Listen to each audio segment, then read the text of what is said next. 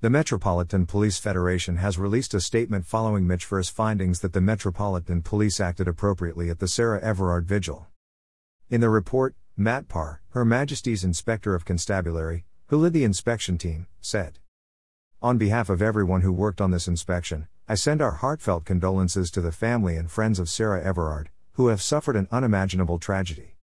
Amidst a heightened public debate on women's safety, and during an unprecedented pandemic, the Metropolitan Police faced a complex and sensitive policing challenge at Clapham Common.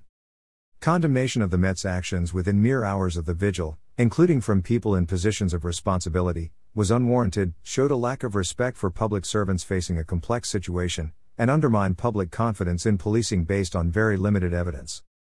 After reviewing a huge body of evidence, rather than a snapshot on social media, we found that there are some things the Met could have done better, but we saw nothing to suggest police officers acted in anything but a measured and proportionate way in challenging circumstances."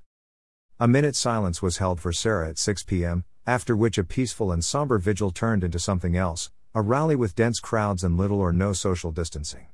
We concluded that the Met was right to recognize the need to be seen to be consistent in its policing of all events and gatherings. They were, therefore, right to enforce the regulations, having gone to some lengths to persuade people to disperse. Responding to the report, Ken Marsh, chairman of the Metropolitan Police Federation, said, "The outcome of this report comes as no surprise.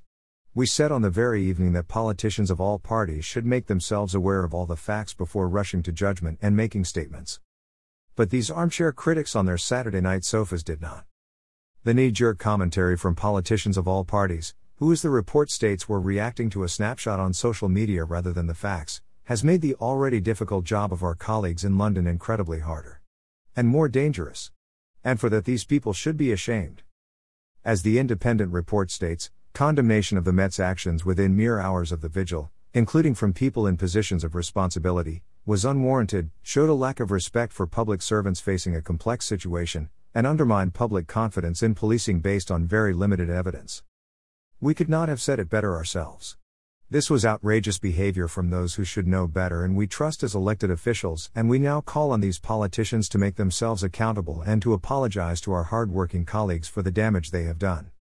Ken concluded, "The thoughts of the Metropolitan Police Federation remain with the family and friends of Sarah Everard.